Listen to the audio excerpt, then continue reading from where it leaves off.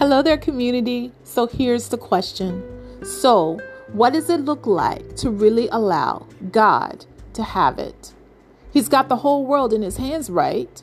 So a few years back, after avoiding her for some time, I finally went to see her and told her the truth. When she saw me, she came from behind her desk and hugged me tight. We both cried. No words, just flat out cried right there in her office. Before she could give me that easy out, that part about, I know you've been really busy, I stopped her and acknowledged, no, it's not that I was so busy. It's that I have been really sad. I am disappointed that God did not answer our prayer for your baby as we desired. I just knew he was going to do it. Like I knew how desperately you wanted a baby.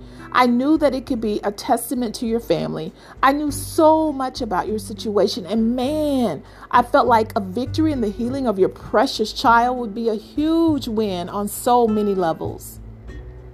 And so when you called, with all of the hurt and sadness in your voice to let me know that your baby had passed at just a few days old, I just didn't know what to say. I did not know how to fix things or make your pain go away. And I did not know how to explain God. So I did not come. Today, as I was processing another friend who has so many seemingly negative things happening one behind the other during this time, from deaths to layoffs, those anxious feelings of knowing that a person could really use a God wink, wanting a win on their behalf so bad, creeped up on me again. But God reminded me of a lesson learned. G, in my head, he calls me G because my closest circle does, but I digress. G, I don't need you to cover me or make excuses for me or explain me or defend me or prove that I am God. I've got me. I've got you. I've got it. You just do your part and love like me. Back then, I said, so let's pretend it's just the next day after your loss. Instead of all of these months later, and I'm walking in, I literally exit and re-enter the office. With tears in my eyes, I say, friend, I love you. And I am so sorry for your loss. Hugs and more hugs and tears. And that alone was enough.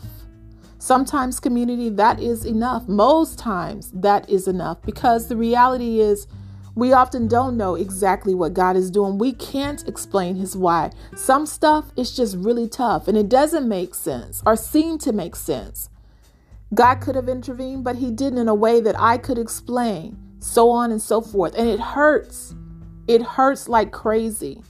But unintentionally, we can damage folk or misrepresent God, chunking scriptures and trying to explain upside folks' heads, trying to convince them of something, or maybe really just trying to convince ourselves.